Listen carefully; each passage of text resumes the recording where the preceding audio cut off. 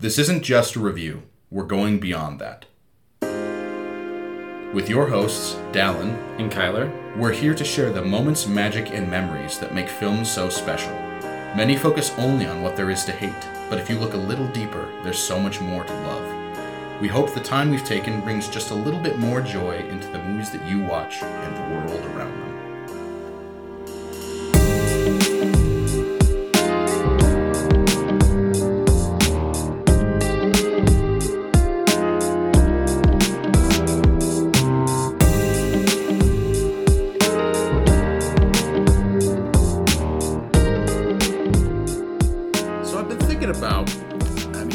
I've traveled to a decent amount of places in the world, but I've often had the thought of, like, if I had a bucket list of places to go, what would be on that list? One of them for sure would be, like, Iceland, because that place is just dope. Yeah. Australia, that'd be on there. Norway's on my list. That would be good too. Yeah. That for me, I think Iceland would be, like, similar enough where I'd be like, cool, but I definitely like to visit the Scandinavian countries. Yeah. But another one, I'd really like to go to, I think it's Barrow, Alaska, which is the northernmost point in the United States. Oh. It is all the way on the northern, like, edge of Alaska. Yeah. And also, if I ever got the opportunity, I'd like to go to Antarctica as well. Yeah. Just cross off both sides of the planet, you know what I'm saying? Yeah, right.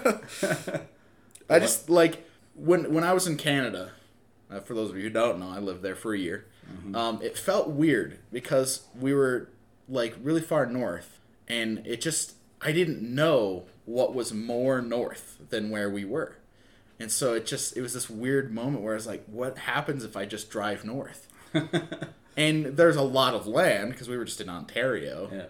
And I've been to Alaska, so I've been further north than that, but it was just like this weird moment where there wasn't anything, like, important north of where we were. And I want to have that experience where I can literally stand on the shoreline and be like, there literally is nothing but water north of me. Well, and just imagine to just be able to just be there instantaneously. Yes, that would be really cool. We talked about, it was in The Bad Guys, we talked about things we would wish for, and teleportation is probably one of the things I would have on that list. Yeah. And why are we talking about the I have no idea. Oh, well.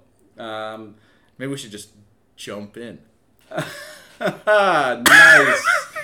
Yeah. We're talking about the movie Jumper. Yes, we are. It came out in 2008. It's PG-13. It stars Hayden Christensen, Samuel L. Jackson, Jamie Bell, and Rachel Bilson, and it's directed by Doug Liman. I think this is a very underrated movie. We'll talk about it a little bit more. For sure. I think this is a good opportunity for us to, like, touch on some of there's a couple of movies we were talking about that we feel just kind of get forgotten. Yeah. That came out around this time. But yeah, this one is pretty fun, and it's actually, like you said, I think it's pretty underrated. Yeah, it's a solid movie, and it's one of those movies too that it's like I will admit it's not the best movie in the world. It's not like I wouldn't put it in like my top 20 movies or whatever but it's very enjoyable. Yeah, and more people should know about it. Yeah, and it definitely was one of those things that, like, it could have had potential for sequels or things like that, but yeah. I mean, I wouldn't have been upset if there were sequels, but I'm also not upset that there aren't sequels, if that makes sense. Mm-hmm. Like, having just one-off movies is sometimes okay. Yeah. And for those of you at home who might not have seen it, which perhaps is a little bit more likely with this one, here's a quick little rundown of what you can expect. David Rice is a high school student in Ann Arbor. That's in Michigan, as we found out. Mm-hmm. We know places. Abandoned by his mother at 5, living with his callous alcoholic father, and enamored with his schoolmate, Millie.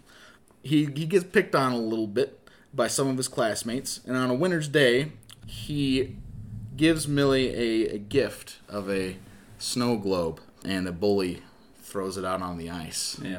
He falls through the water, but he discovers that he can teleport himself anywhere on Earth that he can see, or has seen. He runs away from home, goes to New York City, robs a bank vault, and comes to the attention of a shadowy group of government hunters. 8 years later, the hunters, led by the murderous, that is accurate, Roland, get a fix on David. He heads home, searches for Millie, invites her to travel with him, and only later realizes that Roland and his crew are seriously deadly, and everyone close to David is in danger. Ooh. Did that mention... I added a little bit to that one. Did that mention Griffin, though? It doesn't. Yeah. Doesn't? It doesn't. I know English. It did not. Yeah. But Griffin is the other jumper that he runs into. We see 3, but one of them is only used to show that Roland is, in fact, like... a murderer. He's a scary dude. Yeah, he straight up gutted him. Yeah, he pulls out, like, this weird knife, like Tanto, like Rambo knife. Yeah. And he unwraps it from this red cloth. And he, like, walks up to him and he's like, only God should have these powers. And they're just like, right into his guts. You're an abomination. Yeah. It's kind of intense. Yeah, it is. Like, bro, chill. But, yeah, this movie is one that I remember watching when I was younger quite a lot. Like, it was one of those movies that I just thought was pretty neat. I think for me, I know I saw it a few times when I was younger. I don't remember when the first time I saw it was. But this is a movie that has always lived rent-free in my mind. Yeah. Like, every once in a while, I'll just think about a random scene, and I'd just be like, what movie is that from? I'd be like, oh, that's Jumper. That's a good movie. I should watch that. And then I usually don't. But yeah. We did today. We did today, and I'm glad we did. Yeah, me too. And it definitely is one of those where you're like, oh, yeah, remember Jumper? That was pretty cool. You know, like, it just comes up, like you said, just it pops into your head every now and again. And you're like, because, like, especially when people, you know, talk about, like, Hayden Christensen, and they're like, has that guy done anything other than Star Wars? And I'm like, yeah. Yes. Yes. Few things. Quite a few things, actually. But, like, a lot of them are, like, he did this one movie with Nick Cage that was not great. It was like, they were, like, knights, and it was weird. I don't know what this movie is. Well, it's kind of like a B movie. It's like, but like Hayden Christensen has a weird mohawk. Nick Cage has like a big old like mane of hair. You know, like nice. Yeah. Like it's one of those movies that is like, oh, this isn't great, but you get a good. What is it called? I forget. Like Last Kingdom or something. I may be completely wrong. I gotta look it up. Yeah, but like he's done a few movies like that. Like I think he did one with Bruce Willis. But like they're all these like straight to DVD movies or things like that are just like, you know, most people wouldn't know what they are, but like he has done quite a few things. Oh, did you find it? Is it Outcast? Outcast. That's I don't know where Last Kingdom came from, but like yeah, me and my dad watched that. That is fantastic. That is a fun looking like cover image for that movie. Yeah. But it's like one of those where you go to Walmart and you stick your hand in the $5 DVD bin and you probably find that movie. Allie and I used to do that every time we'd go into Anchorage while we were living in Alaska the first time. Yeah. Every time we'd go down, we had a VHS or no, a DVD player, not a VHS player. This isn't my parents. We had a DVD player in our room, which most of the rooms didn't. And so we'd go down, we'd get like a $5 movie, and we just bring it back. Yeah. And so now the small shelf of movies we have, most of them are just from that period of time. Yeah, if you can probably find quite a few of Hayden's other work in those bins. Yeah. Because unfortunately, after Star Wars, he got quite a bad rap. Well, and they tried to capitalize on like, oh, he's gonna be a star with Jumper. And then Jumper didn't do too well either. And so, like, they kind of wrote Hayden off in Hollywood. Yeah. Well, this is a bit of a tangent, but I guess it's relevant because he was in Star Wars. And that's his most, prominent role, I guess. Yeah. Especially the prequels.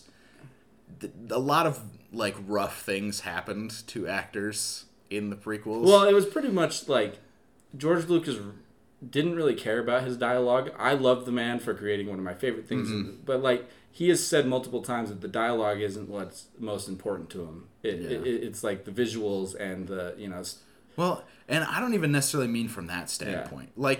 Like, sure, some of that stuff it left some people wanting. But really the point I was trying to make is like the fans were, in a lot of cases, really, really terrible. No, yeah, that's true. Especially like I was reading about the kid who played like young Anakin, and he had like huge problems for.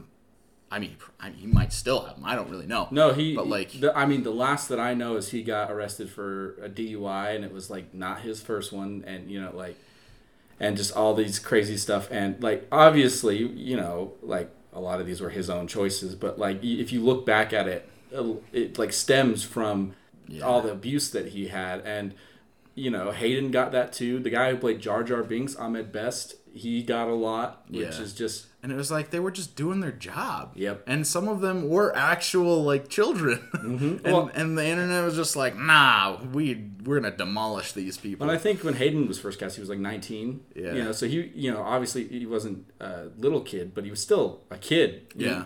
Still a fresh, face, excited to be in Star Wars. And that's the thing you always read is that it's like, oh, they're so excited to be in Star Wars. They have so much fun making it. And then when they make it and it comes out and everyone's like, screw you. And, like, the really unfortunate thing, not to stay on this too long, but, like, that still happens. Oh, yeah. With, like, John Boyega and Daisy Ridley. Like, I know both of them are pretty much just done with all Star Wars-related things. Kelly Marie Tran, who played Rose, she got a lot. Yeah. And it's just like, guys, come on. Yeah, it's just crazy how they throw it on the actor like that when like you said, they're just doing their job, they're doing what they were told. They just came to have a good time, and then you may have not liked their performance or something they did or whatever, and you're like, oh, you ruined my childhood, you did this, you did that. That's why most of these Star Wars actors you see aren't on social media, rightfully so. Like, they don't, like, that was an unfortunate thing is Daisy Ridley was on Instagram for a long time and had fun, posting like premiere stuff and everything, but she just got bombarded with people, and so she had to deactivate it. But like similar thing happened with Hayden, unfortunately, because especially in Attack of the Clones, he had some pretty bad dialogue, pretty bad, like George Lucas, for all his credit, for all the things that he has done, he is not a great director. I will admit that. Coming from the man himself. Well, I mean, it's most famous that, like, one of his big things that George Lucas would say is, they'd be call cut, and he'd be like, okay, let's try that again, but faster, more intense, and that's all he would say. He wouldn't like that, and like you see interviews with people with actors who worked with George Lucas where they're like, yeah, George isn't the most actors director in the world. He knows he knows world building. He knows, like he's good at picking that stuff. He's good at, like creating stuff, but he's not good at working with the actors. That's why he directed the first Star Wars, but then with Empire and Jedi, he had two other people direct it because he was like, I kind of want to be on behind the scene. I'm not the best. He even knew he's not the best director. But then when it came to the prequels, I think I remember there were things like, rumors of like Ron Howard and other people, directing the prequels. But at that certain point, George Lucas was like, I want to do exactly what I want to do. And so since Star Wars is such a profitable thing, they were like, go ahead, George.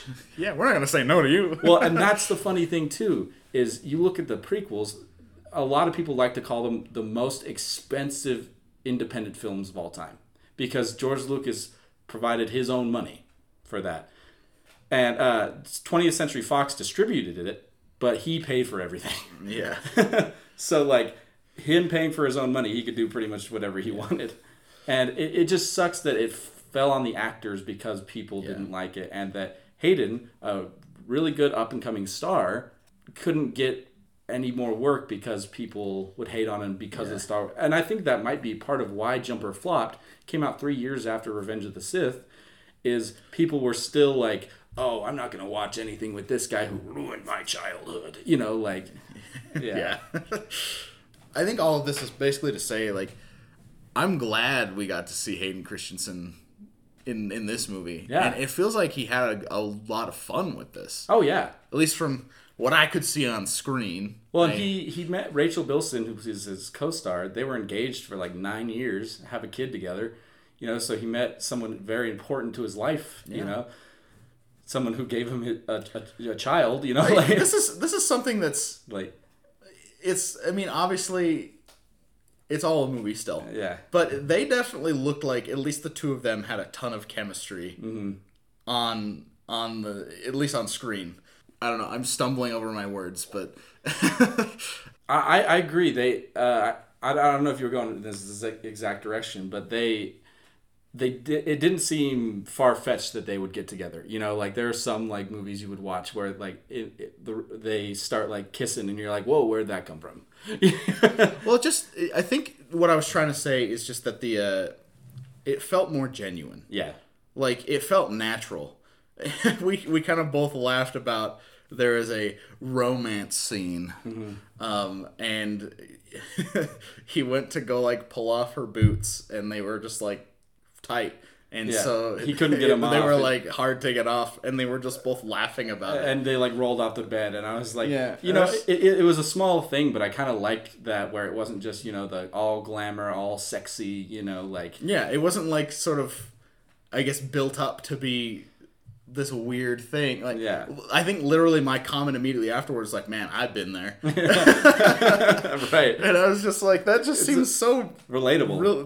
Realistic. Like, sometimes the boots are tight, sometimes the pants are tight. Okay, well, but yeah, it's just like those two characters really seemed like they had that rapport, like Well, and another thing, I think one of the first notes I took was I wanted to talk about sort of the intro into the movie where we saw not like baby David, but the like middle David, 15-year-old David, when he first has his jump incident in the river.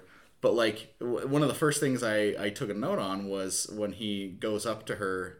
And he's like, hey, I found this thing, or I got you this snow globe that I thought you might like. And I was just like, hey, man, shoot your shot. Like, he's liked her, and it seems like she likes him back. Yeah. Like, they have genuine conversations earlier. They're talking at her locker about some stuff. And she seemed like she really appreciated it, too. Like, you get the classic bully who's like, haha, this is my girl. I'm going to throw this in the thing because... I don't even know if it was necessarily that, but it was more just like... oh, I'm going to be obnoxious and rude because that's what I'm here for. Right, yeah. And then he throws it. And then I think another thing is I don't know if I've talked about it on the podcast yet, but I've noticed in a couple of movies I've seen over the past few weeks or months or whatever, the stereotypical like bully tropes, I kind of hate them. Yeah. I think a lot of people hate them. Well, because you get a lot of the similar things, And I think the main reason why they bother me is because in a lot of movies, like, the entire thing is that way. Yeah. Like, a lot of coming-of-age movies, there's a bully or a couple of bullies throughout the whole thing, and they're just like, I'm going to just, like, bag on this one kid forever. Yeah. And the thing that bothers me more is that there will often be adults in, like, either close proximity or their immediate vicinity, and they just don't do anything about it. And it's just like, what do you mean? Like, if I was a teacher and I saw this kid bullying this other kid like 20 feet away from me in my classroom, I'd be like, hey, shut up, idiot. Yeah, go to the principal's office. I'd be like, what is wrong with you? I'd call him out in front of the whole class and make them look like a fool. Wait, does that make me a bully? But, like, that's what bothers me. It's just like there's adults there and they didn't do anything.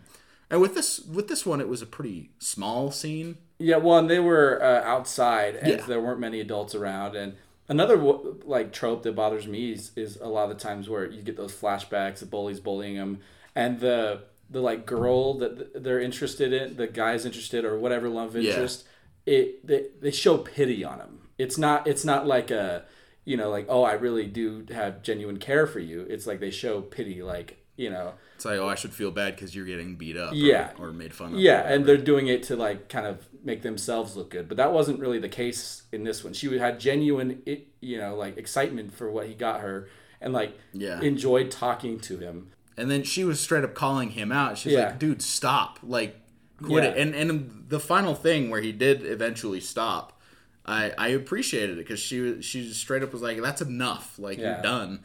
And then he was like, okay, sorry. Yeah. But then he still had to have the final thing where he threw it out. River. But yeah, it's interesting when you see, like, there's a lot of, obviously, bully scenes in movies and TV and whatever. But, like, it's a nice detail when they're treated a little better, not just for... Yeah. Not just to show, like, I mean, this was to show that he kind of was an outcast, you know, like, but like I said, I really enjoyed that she wasn't just showing pity on him. She wasn't like, just... It set the precedent that she actually cared about him. Yeah. From the beginning. And later on, he even mentions that ever since they were 5, like, they had known each other their whole lives, and he always cared about her. Well, and I made the joke about how she went to Rome with this guy she hasn't seen for 8 years, who she kind of thought was dead. But, like, if you have that connection with this person, you know, it seemed like you said, they had this connection since they were 5. And so, like, I guess it's not too out of the realm of possibilities. I mean, it's still, like, movie stuff. Like, I'm like, would she really go by herself to Rome with this guy? But, like... Yeah. Well, I mean, this isn't quite the same. I guess in some ways it's similar. Like, if... I've said many times that Remy is probably, like, my best friend. Yeah. And a lot of times we don't hang out all that often. And in fact, up until recently, I don't think we'd hung out for, like, at least months.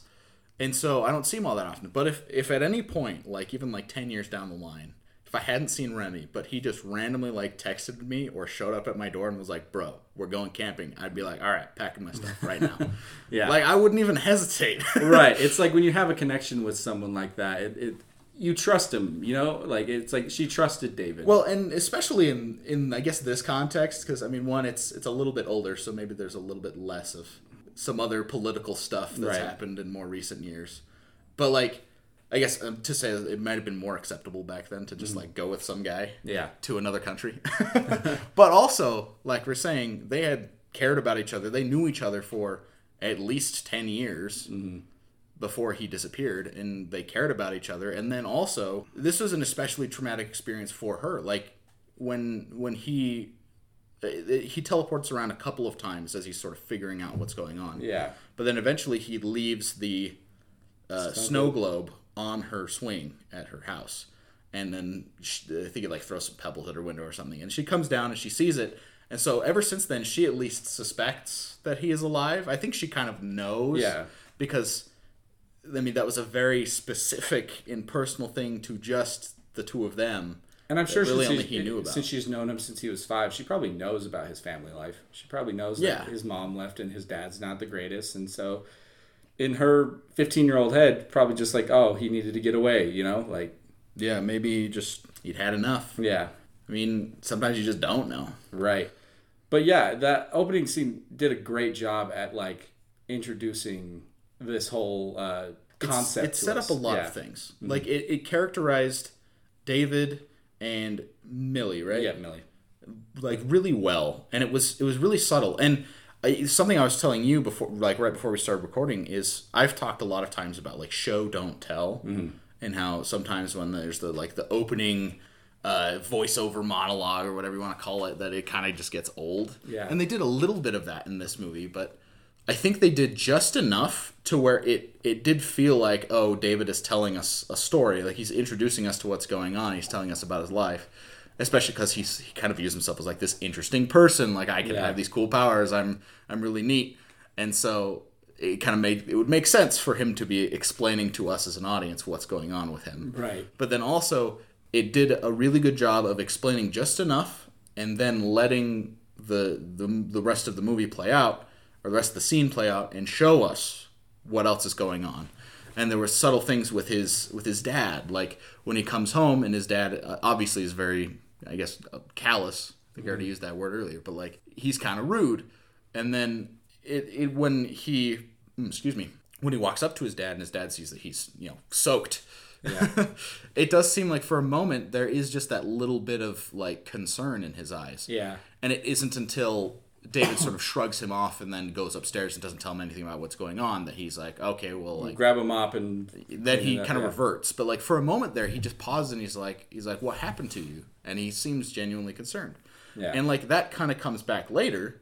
I wasn't really expected to talk about this right now, but I think it works when David is being hunted by Roland, played by Samuel Jackson.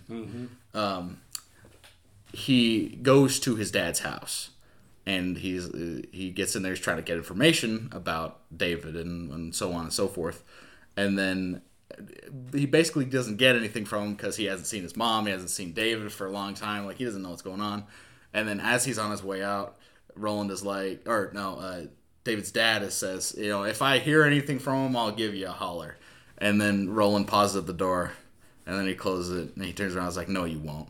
And then his dad's like, no, I won't. Yeah. And then you know what's going to happen, but, like, I'm so glad that we got that last moment of, like, redemption from him. Well, and we that's the thing is, I think his dad truly does care about him. It's just he had also this traumatic thing, and he chose to approach it in a bad way with alcohol but like that one scene when after Roland and David have that first fight, and David teleports to his room, his dad runs up as David, and he's like, David, please don't leave. I need to talk to you. He wasn't like mad or anything, it was like desperate. He was like, he just wanted to see his son again, and he wanted to hold on to him for that brief moment. Well, and he was like, he also wanted to know that he wasn't crazy. He was like, I know you're out there. I'm not crazy. And the last thing David says to him is, you're not crazy, and jumps out of there. But like that the few scenes we had with his dad, who was played by Michael Rooker, Yondu. Amazing actor. Yeah. I love him. So he's great. And he was Merle in The Walking Dead. Yeah. And, but those few scenes we had, it really shows that his dad may have made some mistakes. For sure. But like he truly did care about his son. Yeah, and also like David cares about his dad too. Yeah. I mean that scene when he finds his dad hurt, and the way that he just is like, I actually thought that was a crazy cool shot where he says, "Can we get some help?" And then it jumps into the hospital, and then a lot of the jump sequences and like transitions were really, really clever. Yeah, and most of them were pretty simple. It was literally just like we'll cut to a new shot, we'll play a sound, and it'll just like pan immediately down to where he appeared. Right. But like this one in the hospital was crazy because like we were kind of noticing that like when he was in higher stress situations or like more emotion, like it would break more things around it. And like when he went into the hospital, there was just a crater in the floor. There's like collateral damage and everything around him. And just him and his dad there, and the way that he also just like collapsed into the corner just looking at his dad, that was kind of visceral as well, where he realized that because of him his dad died. Yeah. Or well, we don't know, but like I think it's kind of assumed. Yeah. Because it almost seems like to me that his dad is already dead, but like with that shock and that well, especially when you have those abilities, like you might as well try. Right, sure. Yeah, but like that's one thing is to go back on Hayden Christensen is I personally think he is a great actor. He is really good at showing that emotion in his face, especially when it's something like anger or sadness or like just seeing it in his face, seeing like he's not afraid to do like an ugly cry or an ugly there's some people who like make themselves look beautiful while they're still doing a sobbing scene, but Hayden Christensen does what a normal person would do, and he just sobs watching his father die in the middle of a hospital. And I also told you that Hayden Christensen kind of has a very distinct scream, like like every time they like shoot him with the zappy things. It's playing in my head right now. Yeah, you just get that distinct scream that like I think if anybody like during a trivia contest they were like, okay, whose actor is this scream, and they play his scream, I'd be like, oh, that's Hayden, no question. It's kind of funny. It's something I've noticed, like this is a tangent, but my dad has a very, very distinct laugh. Oh yeah. And there have been times where I have been in like a public area and he's also there. I can't remember a specific example, but just like I'll be across a room from him and I'll hear a bunch of people laughing and I'll be able to immediately pick out my dad's laugh throughout like 20 other people. Right. It's kind of hilarious. But yeah, he's very distinct in the way that he acts, Hayden. He's like he has a distinct style, and it is interesting because if you see him talk, like especially like when he was younger, like in interviews and stuff, he has kind of a thicker, like not super thick, but like a prominent Canadian accent because he's Canadian. And so like hearing him put on an American accent, it's a little rough at times because like notice. yeah. But like it's just he has I don't know what I want to say, but like I really like him as an actor, and it just kind of sucks that he went through what he did. Well, yeah, like kind of like we were saying before, like, it's just good to see him be able to do something that isn't like I guess undercut by the Star Wars stuff. But like on the other end of that, recently him being able to come back and be Darth Vader in Obi-Wan Kenobi, and he did an incredible job, and there was. Spoilers. I don't know if you care. I haven't seen it. I do kind of care. Okay, so if you're going to go into some important spoilers, probably not. Yeah, okay. It's a little thing I don't care. But being able to see him as Darth Vader again. Yeah. And it was just phenomenal. And seeing how the fans, and that's the thing, is those people who did hate on these actors, it's a minority. It is a very vocal minority.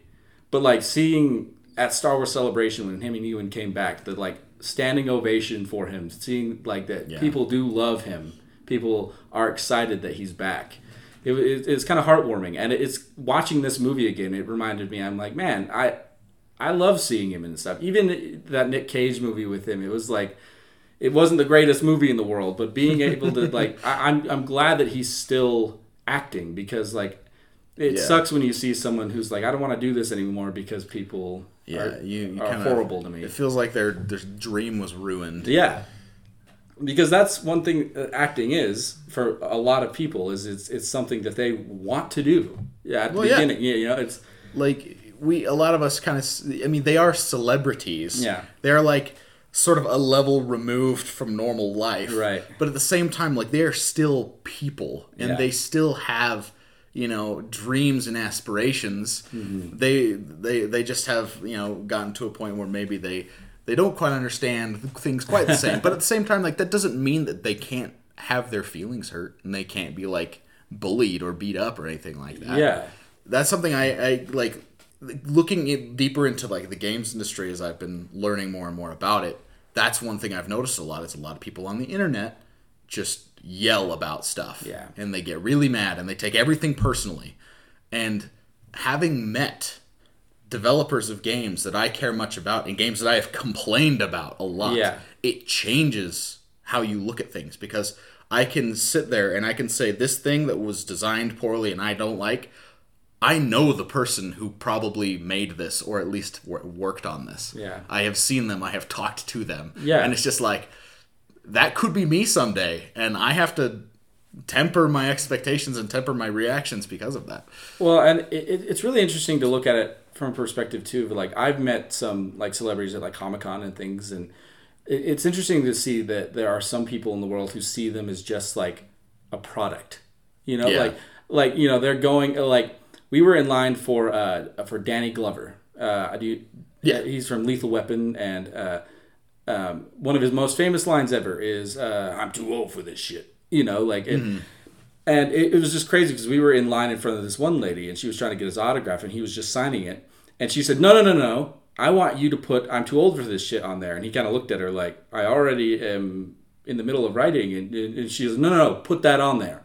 And you could see that he was disappointed and sad about it, but then we walked up there and met him, and it was a pleasant experience because I was with one of my friends at the time, and my dad was behind us, and we left. It was a pleasant experience we had. I was "Oh, I really love your movies," but then we left, and I saw him talking with my dad, and he was busting out laughing, and I was "Whoa, what did my dad say to get him to laugh and actually look excited again?" My dad pulled out of his mind just this old movie that no one else would think of, I forget what it's called, but he was just talking with Danny Glover about this old movie that he was in, and he's "Oh man, I love that movie," a movie that no one would talk to him about. And he was just reminiscing with my dad. He was because there was a taxi cab that looked really cool in that movie, and he was "Remember that taxi cab?" And Danny Glover's "Oh yeah, that was so much fun." And instead of treating them like something like I said, a product, treat them as a person. Yeah. I mean, you've met Chris Evans. Yeah, I have met Chris Evans. He's a real dude. Yep, he put his hand on my shoulder and looked me in the eye and told me happy birthday. It's very real muscles. But it's just, like you said, celebrities are on kind of a different level, but like you still have to remember that they are people and that they have feelings. Yeah, it's just, I don't know. I feel like I may be rambling a little bit about stuff, but like it sucks, especially coming from this big Star Wars fandom. Yeah.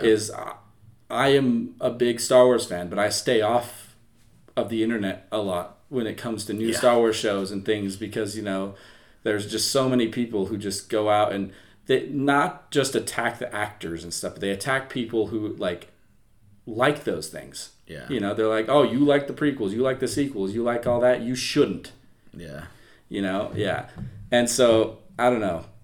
I don't really know where I'm going with this, but it's just... Well, I've been thinking about it a little bit, because like earlier in the episode, I kind of lost my words a bit. Right. And it felt a little awkward. But like, we've done this a number of times.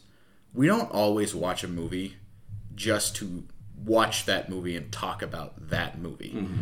Like, there's more to it than that. And that's like, sometimes it is something that's like poetic, or something that's like directly from the movie, where like, like be true to yourself, or other things like that. It's like a message we take directly out of the movie. And sometimes it's just something that the movie reminds us about. Mm-hmm.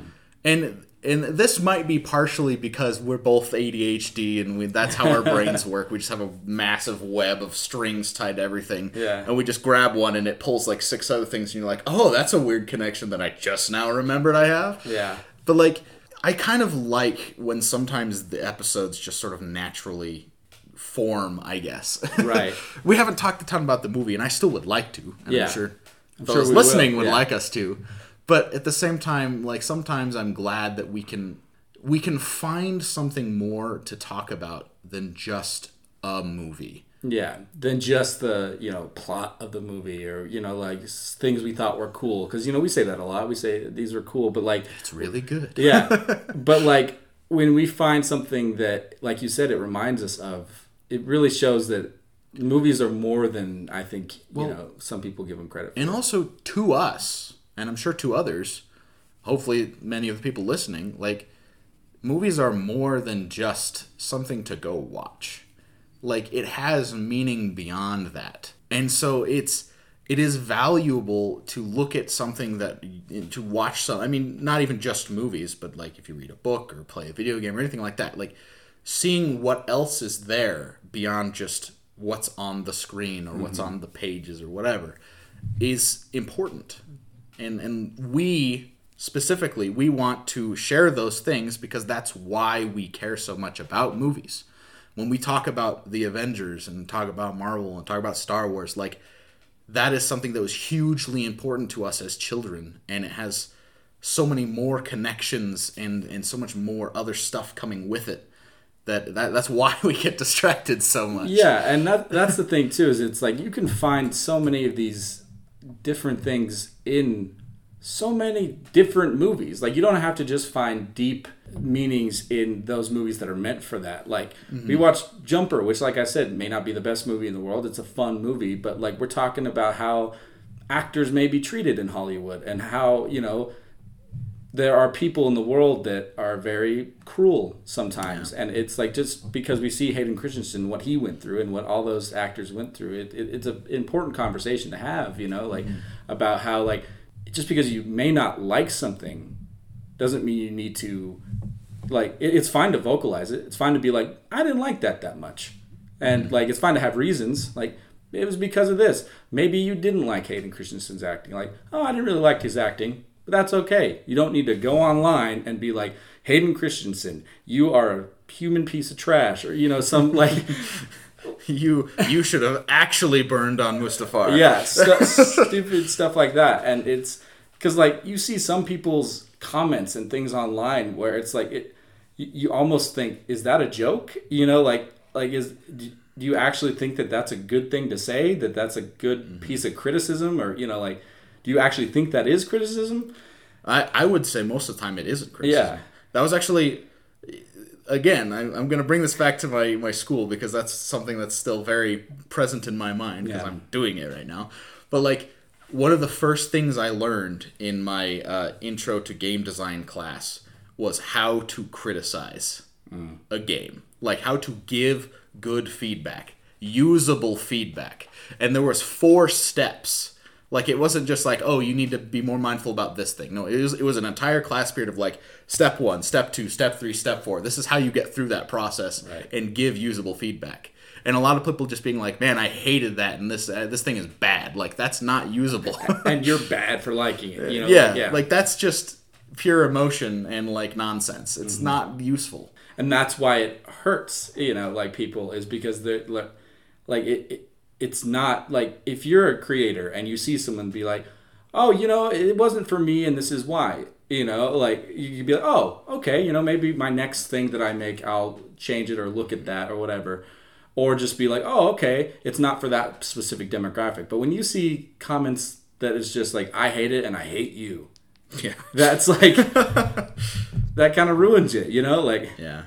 But yeah, it's just to watch this movie and to watch, like you said, how much fun he seemed to have and how much fun they all seem to have. I mean, like, we were talking about how, like, the effects in this movie are really cool and how they got to film in the Coliseum. Yeah, the actual Coliseum. Yeah. There's a few shots, because they did a lot of, like, location shots, I guess.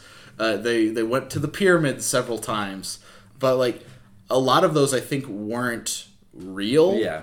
But they actually went to the Coliseum and were able to film in the actual Coliseum. Yeah, I read in, like, the trivia that they had, like, 3 stipulations for that. They were like, okay, you can film here, but you got to have natural lighting. You can't bring any lights in here. None of your equipment can touch the ground. Everything must be carried. Yeah. And then there's also, you can only film between like 8:30 or 6:30 and 8:30, and then also like 3:30 and 5:30 so they don't disrupt the tourists. The tourists, yeah. But like, it must have been really cool to be able to film in the actual Coliseum. So yeah, I recently watched Gladiator. Yeah. And a lot of that movie happens in the Coliseum, although it's a set.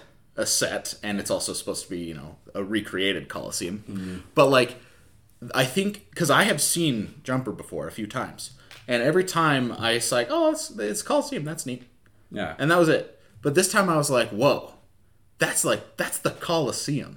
Like, that's thousands of years old, like, huge, what monument? Is that the word you called it? Yeah. I said a world monument. Yeah, like, it is a monument. It is hugely important historically. It is also a massive building.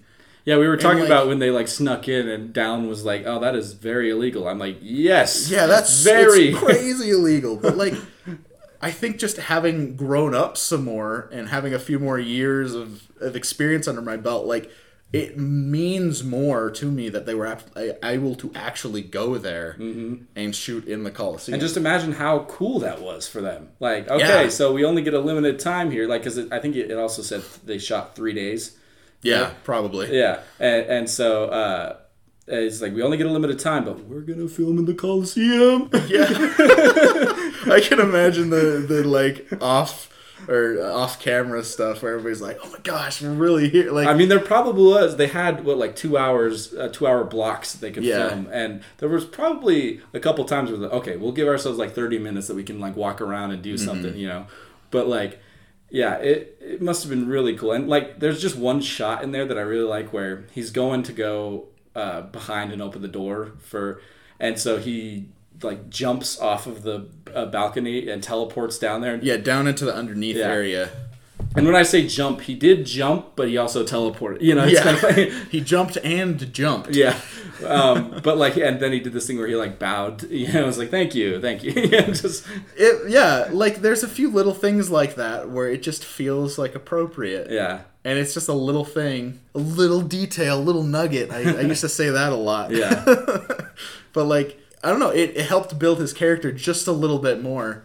Yeah, he's probably done stuff like this I mean, one of his go-to spots is on top of the Sphinx. So, like, the noggin of the Sphinx. Yeah. And so, like, he's probably done this kind of stuff before, just, like, probably each time, it's one of those things where, like, these are national monuments, and no matter how many times he may have been to them, it's probably still super cool each time. Yeah. it kind of puts into perspective, like, he's kind of arrogant. Oh, for sure. Very arrogant until, like, he gets, until he starts realizing what's actually going on. Mm-hmm. But also I would say that he's still very much a child. Yeah. Like, at heart. He didn't really get a chance to grow up. I mean, he left home at 15. Exactly. Like, he's still kind of a 15-year-old, even at, 23? Yeah. No? Mm-hmm. So, yeah. And, I mean, and 23 is still fairly young. And so, yeah, I mean... And, he doesn't really realize it, the consequences for things. Like, he's robbing banks, and, like you mentioned that there's one time where he's looking at a news story about a tsunami that happened. Yeah. And he could teleport there and help. Yeah, he can see it. He could teleport there right now. Yeah. He could help save those people.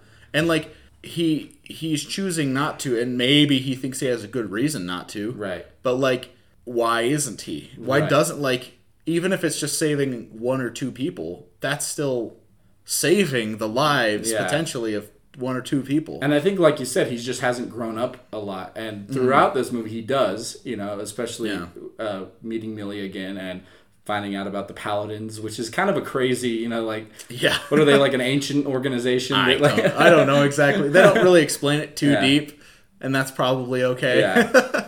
But, like, it's just interesting to see how, and especially, it seems like he thought that he was the only one who could do this for a long time. Yeah. And then when he meets Griffin, Griffin's like, you're not, what did he say? He's I wrote it down. Yeah. You thought you were the only one. Yeah, you thought you were the only one? And he's kind of just like that sarcastic way that he asked that question. And it's just like, that's one thing that a lot of times kind of annoys me a little bit about, like, superhero movies. And not necessarily, like, the Marvel Cinematic Universe or DC or anything. Like, just sort of the one-off ones. Where it's like some people get powers.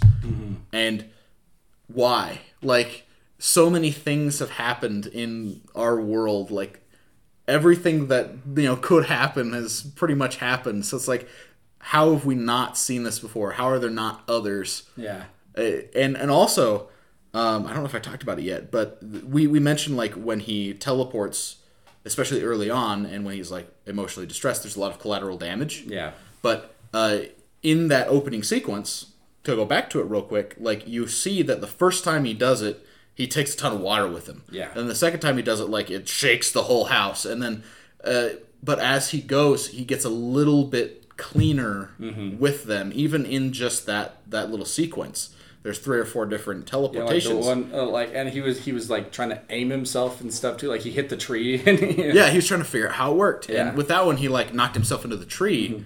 But aside from that, that's about all that happened. And then immediately afterward, he just right back to the rock he was standing next to, and it's just like, that one was totally normal. Yeah. And so it's just sort of seeing as he realizes what's going on. Like, I appreciate that sort of, like, natural progression of just, like, at first, I'm teleporting myself and a bunch of things nearby. And, like, also, like, obviously you can't teleport. Yeah. That's not a real thing. But just the attention to the fact that, like, if he is moving matter, and he's taking things with him. Yeah. Like, if nothing other than just the air around him.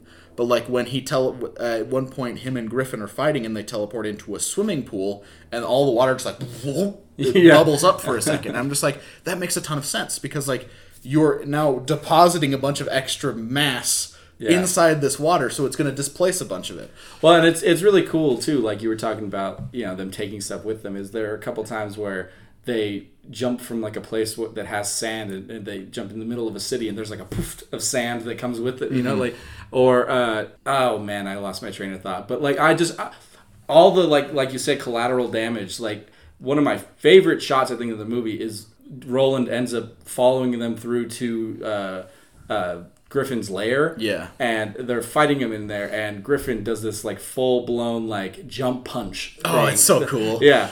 And he does, like, 4 or 5, like, boop, boop, boop, boop, like, just jumping forward a few feet, and then uses all of that force to, like, punch Roland. Yeah, and you see, like, each jump that he does, it breaks stuff around him, but also he brings that stuff with him. It likes all the rubble and stuff. Yeah, and then just, like, it all smashes against the wall and breaks through.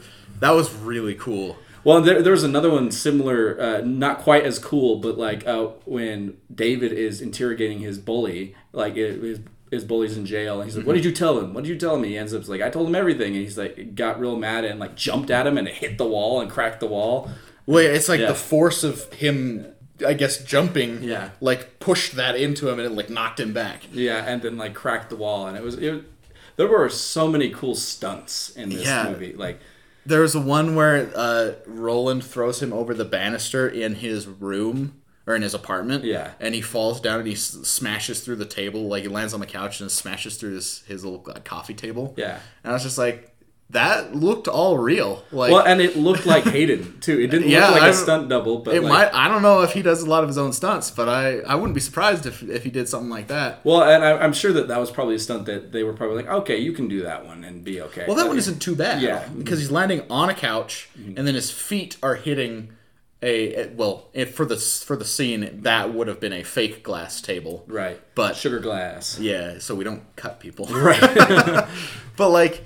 That one's not too terrible. It's not, too crazy to think that he might have done that himself. But there was the one in the Coliseum when Griffin was fighting some of the Paladin guys, and he it's kind of fast, but like he like gets the guy's like head onto the freaking like stone, and he teleports up onto one of like the walls, so the semi-collapsed walls, and throws the guy, one of the Paladin guys off, and he just like.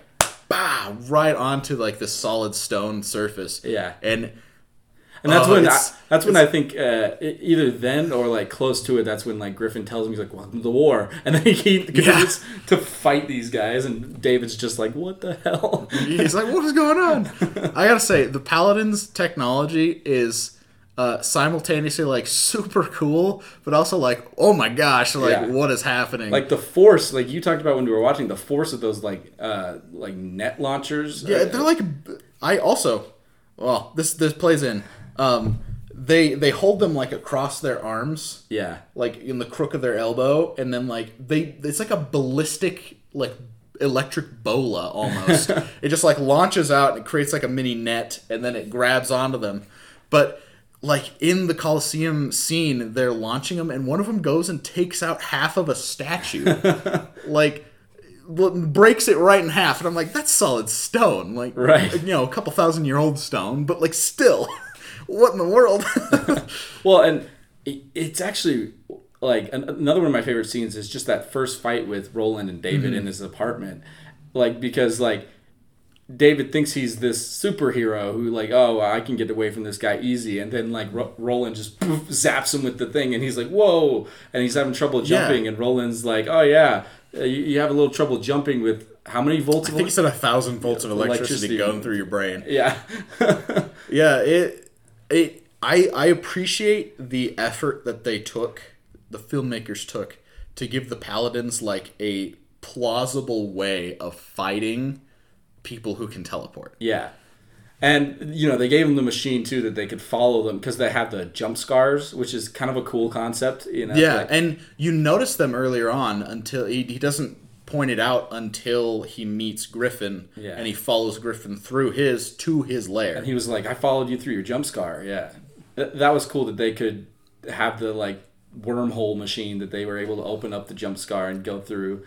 And, like, it kind of makes sense. Yeah. Like, I mean, obviously we're taking some liberties with science here, but, like, if someone can open a portal or wormhole, like, a machine could theoretically also do that and probably do it better. Like, well, yeah, I mean, you look at how big the portal was compared to how small the jump scars usually are. You know, like, it's also really cool that a lot of, like the destruction, like, I'll go back to the apartment scene is, like, when he's getting thrown into crap...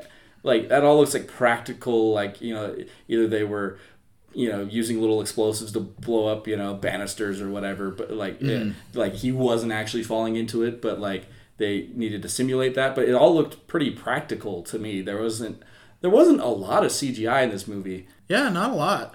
Aside from, like... The actual jumping itself. But, like, the jumping itself, a lot, too. Like, I mean, I don't know if that quite qualifies as CGI. Yeah. It's mostly just, like... clever cuts and like and you get some interesting ones like when he first jumps with Millie, and you get that her perspective on it. Yeah, I thought that one was really cool. Yeah. Because he brings her with him, and then it sort of shows him fold into the teleportation, I guess. Yeah. And then it unfolds in Griffin's lair, and it stays all wobbly and warbly. She's just oh my gosh, that would be a really, really surreal experience for someone who's never done it before. You just fold into nothing and then appear somewhere else. Yeah. That's crazy. And I think it did a really, really effective job of just showing what that might look like. Yeah. Another jump that I really liked. I don't know what it is. It's a small one, but when Griffin gets the car, him drifting out of the window is pretty cool. But just that small jump that he's well, if I'm not going to get rid of you, and David jumps into the seat, the way he jumps through Griffin, and he kind of hops to be in the right position before he just bloop into the car. Yeah. He had a few moments of that where, he got into the position of sitting down or doing something, or another cool one was when Griffin jumped and stabbed the knife into the rock. And then when David was going into the jump scare, he grabbed the knife and then teleported. Yeah, they had a lot of fun with the visuals on the teleportations in this movie. Yeah, it wasn't Nightcrawler Banff mode, Which, I mean, that's a cool scene though. The opening of X-Men 2, him in the White House. Yeah, that's a cool scene. But they really did a unique version of teleporting and stuff. And I know this movie is based on a book, but I do know that this changes a lot from it. Took some liberties. I don't think the paladins are a thing in the book or anything like that. But so I don't know exactly how it is in the book. That's another thing that a lot of people do have to understand is when books and movies are fundamentally different mediums. Yeah, and so you cannot just take a book and make it a movie. Yeah, you can't directly adapt it. Well, even if you tried to take a book and okay, I'm gonna make it 100% from the page, from the it probably would be weird. Yeah, even The Lord of the Rings, which I would say is probably one of, if not the greatest, book to film adaptations of all time. Yeah. Even that, they had to make changes. Mm-hmm. I can't tell you how many times I've been talking with Skylar about things in the movie, and he's Faramir's so much better in the books, or this or that, or the other. He's this thing was changed, and I'm I just have to kind of sit there and be but why did they change that? Because they had a reason. Yeah. There was a decision made at some point to be we don't want to do it like this, we need to change it. Well, and that's the thing, too, is from what I understand, I've never read the book, Jumper, but from what I understand, that book was a lot more dramatic and dramatic in the sense of not action, really. It was more. Oh yeah, it's just relationship drama. Well, no, not even that. It was kind of a darker book about his trauma and stuff. Okay. Yeah, and why he jumped. And I don't think Griffin was a thing. I think it focused just solely on him. Yeah. And but it was a lot more character based, And so making a film, obviously, you want more spectacle. Yeah, and it's also easier to have understandable conflict when it is the good guys versus the bad guys. Mm-hmm. Yeah, and also adding another jumper in there, it adds a bit of a wrinkle. I really do think they were trying to set up some sequel stuff in this. Yeah. With his mom and stuff like that. You find out his mom's a paladin and all this stuff, and they weren't able to make one, but they were this could be a franchise. Let's put some fun stuff in there that we can make a few.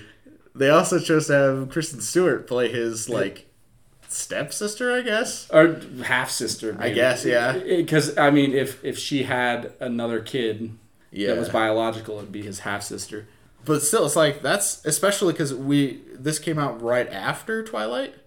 No, it was the same year. I don't know, or right around the same time. Mm-hmm. So either way, we at least knew that Kristen Stewart was going to be in Twilight, and so it's she's still, at least in this moment, still kind of a bigger name actor to some extent. To some extent, yeah. And it's just well, and she was in Zathura and stuff like that. Oh, I forgot about that. Yeah, that was a weird movie. That was a weird movie. It was Jumanji in space, but Jumanji 2, but not because they did make Jumanji 2. You want to know who directed that movie?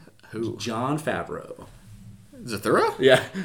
Huh. Yeah. All right. Yeah. Anyway, but like, we were very caught off guard by Kristen Stewart. Yeah, she opened the door and I was like, what? Hold on. Oh, and she's there for like 10 seconds too, so. I think one of the other, it was funny to me. I'm sure Allie will get a little bit of a laugh out of it too. But the main actress, Millie, also plays Zoe Hart in Heart of Dixie. And if you know what that is, Allie made me watch it. But I can't say that I didn't. I can't say that I didn't enjoy it. Yeah. Well, I remember like we were watching Jumper and she popped on screen and you were like, "Wait a minute." Yeah, it was when he went to go see her after he came back to his hometown. And I saw just the slight flash of her as I was walking to go like throw something in the garbage. Yeah. And I stopped and I came back and I was like, what? And then I was like, oh, it is her. I was like, oh my gosh. She's not in a ton of other things either. No. Like, I think besides like Samuel Jackson, there's not a ton of bigger name actors in this. We've already talked about Hayden Christensen a ton. But. Yeah. Yeah, you got Diane Lane, who plays his mom, and Michael Rooker, who plays... Michael Rooker is a fantastic actor, but I would never say he's never really been the main actor, per se. Yeah, he's kind of always a side character. And until, like, Guardians 2, Yondu was kind of more of a main... Well, he was a main character, but he still wasn't, like, the main character. I mean, he got one of the best scenes, though. He may have been your father, boy, but he wasn't your daddy. Yeah. Well, see... I think towards the beginning of this movie, I was actually going to kind of make a joke about that, where I was like, he's not being a very good daddy. But then towards the end, I was like, no, he isn't the worst. Like, he made some mistakes, yeah. And, like, he has, things to make up for, but he's not terrible. Yeah. He's not a bad person. No. And honestly, if we have to compare his two parents, especially with the context of the final scene of the movie... his mom's kind of not a good person. No, she's not. Like, she's like, I left to save you, but then he was like, well, what now? And she was like, well, I'll give you a head start because I love you. Yeah, and she's basically saying, I'm still going to try to hunt you and kill you. Yeah. But because you're my son, I'm not going to do it right here and right now. Like, I was kind of waiting for her to be like, oh, I won't ever, like, I'm part of this order, so, like, my hands are kind of tied, but I'm not going to, like, try to hunt you down specifically. Right. She never said anything like that. No, She's just like, I'll give you a head start, kiddo. And then, like, a smooch on the forehead and patted him on the shoulder as he walked out the door. Yeah. He was just like, okay, you're just going to come kill me later, Mom? Like, right. All right. Yeah. It would have been interesting to find out a little bit more about the Paladins and why they, like you said, Sam Jackson had that knife that he pulled out of, like, the ceremonial, like, scarf or whatever. It was just like a red cloth. Yeah. But at the same time, it's just like, he's doing this little, like, preachy moment where he's like, only God should have this kind of power, and you're an abomination. And then he stabs him in the guts. And well, and, oh, man, I love Sam Jackson. And, one of the lines I loved from him in this movie was when he was talking with the bully guy, and the guy's like, you're just going to laugh at me, aren't you? And then Sam Jackson leans in and goes, am I laughing? Oh, that's a good line. Yeah. But I really like this movie. And it brought up some great things to talk about, too, like... Yeah. I don't remember if we talked about it much with our National Treasure episode. Mm-hmm. But, like, sometimes we just want to take an opportunity to talk about an actor that maybe isn't, like, wholesale praised. And, like, we love Nick Cage. Yeah. But we have to admit that there's some movies that he's been in that are like, I don't know about that. Well, I mean, this episode I mentioned, the one with Hayden Christensen. Yeah, that's why I was thinking about it. Yeah. But, like, we love Hayden Christensen. I haven't personally seen a ton of what he's in. But, like... Star Wars Episode 2 is my favorite Star Wars movie. Well, and Revenge of the Sith, the third one, is no joke one of my favorite films. Yeah. Like, and I think Hayden did an incredible job. The reason I think he gets a lot of the hate is because of Attack of the Clones. Because there is a lot of that dialogue in that one. And there's some pretty cringe dialogue. But like, just like, watch this movie, watch Revenge of the Sith again. He is a great actor. He really knows how to emote and how to show all that emotion in a believable way. And it's good to see him in a different context. It is, yeah. Like, he isn't some crazy space wizard trying to save the universe. And then kill it. And be the chosen one / fallen chosen one. I don't know. But, like, he's just being a guy. Yeah. I mean, he's got power still, but, like, he's more or less a normal person aside from that. Yeah. And he's still got a lot of really human things to deal with. And a lot of human relationships to deal with. And it feels like, especially the stuff with his dad, and like you were saying, the stuff with Millie, like, it feels real. I mean, we say that all the time. Yeah, but it just, especially in this one, like I said, I think I've mentioned this quite a few times, and stop me if it gets annoying, but the way that Hayden emotes, it really, like, you believe it. Like, that scene when his dad's like, please don't leave, please. And Michael Rooker was doing amazing in that scene, too, where he said, please, I just need to talk to you for 1 second. And Hayden was listening to him. He was, and he was like, you're not crazy. But he knew he couldn't stay there. Yeah. And he did. I mean, he probably also didn't know what else to say. Yeah.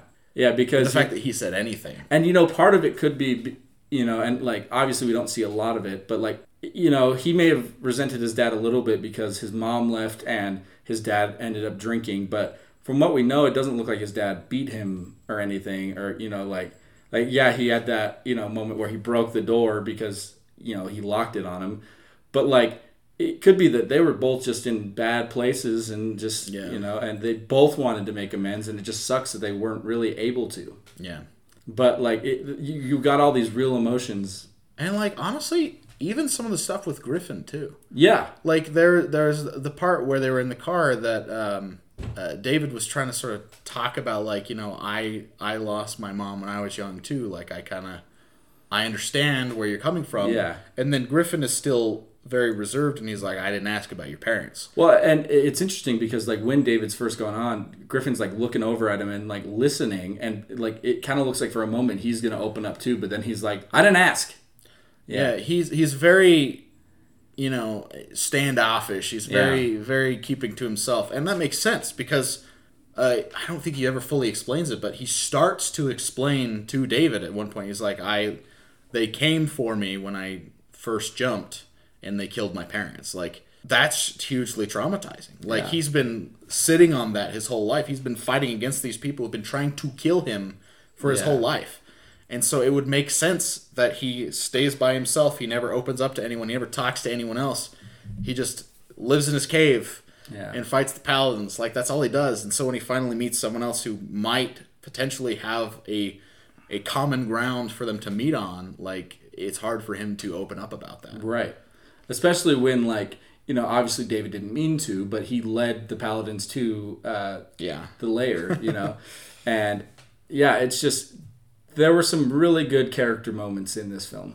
It's one that, like we said, it's not a masterclass. Yeah. But it's really solid. Mm-hmm. And it's worth your time if you have a free moment or you see the opportunity to watch it. It's a shorter movie too. It's like a little over an hour and a half. So, like, it's pretty good, to just digest real quick, like. Yeah, it's just a little movie, but it'll entertain you for the time that it's there. Mm-hmm. And like I was saying, we are always able to get something out of everything we watch. Yeah. We go into the movie, we watch it, and we bring a little bits of something back. Mm-hmm. And sometimes all that is just like thinking about, what else the actors have done, or other ways we can talk about them, or something that's, just interesting that happened in the movie. But, like, there is something positive and something worth, watching every movie for. Yeah. You just got to look for it. I agree. Well said. Thanks, buddy. Yeah. I spent hours planning that. But I think we've about wrapped it up, don't you think? I think so. Yeah. Well, you can find us on Apple, Spotify, Anchor, Google Podcasts, anywhere else you can listen. I make Facebook posts every week. Check us out there. Let us know what you think. Leave reviews wherever you can. Yeah. I know some places only let you rate it. Some places, I know Facebook you can actually, like, do an actual review of our page or something like that. Right. But let us know how you think, or what you're thinking about our episodes. We always like hearing from from those of you who listen to us. I also found a thing on Spotify, like I can make questions on there for people to ask. So like I may do that occasionally. Have one on there for Bumblebee and one on there for Bad Guys. They're just fun little questions, but it's a way to communicate with us, Yeah. And remember to, share an episode with a friend if you liked it. If it was a movie that, they care about or you really cared about or something you've been talking about recently. We appreciate that every time. I very sincerely mean it. Yeah, we just recently had Ryan on. If you don't know what we're talking about, go listen to that episode because there's several minutes where we're just like, oh my gosh, Ryan, you make us so happy. Yeah. But yeah, this is a good one. It was. Again, thank you all for listening. And always remember to watch what you love and love what you watch.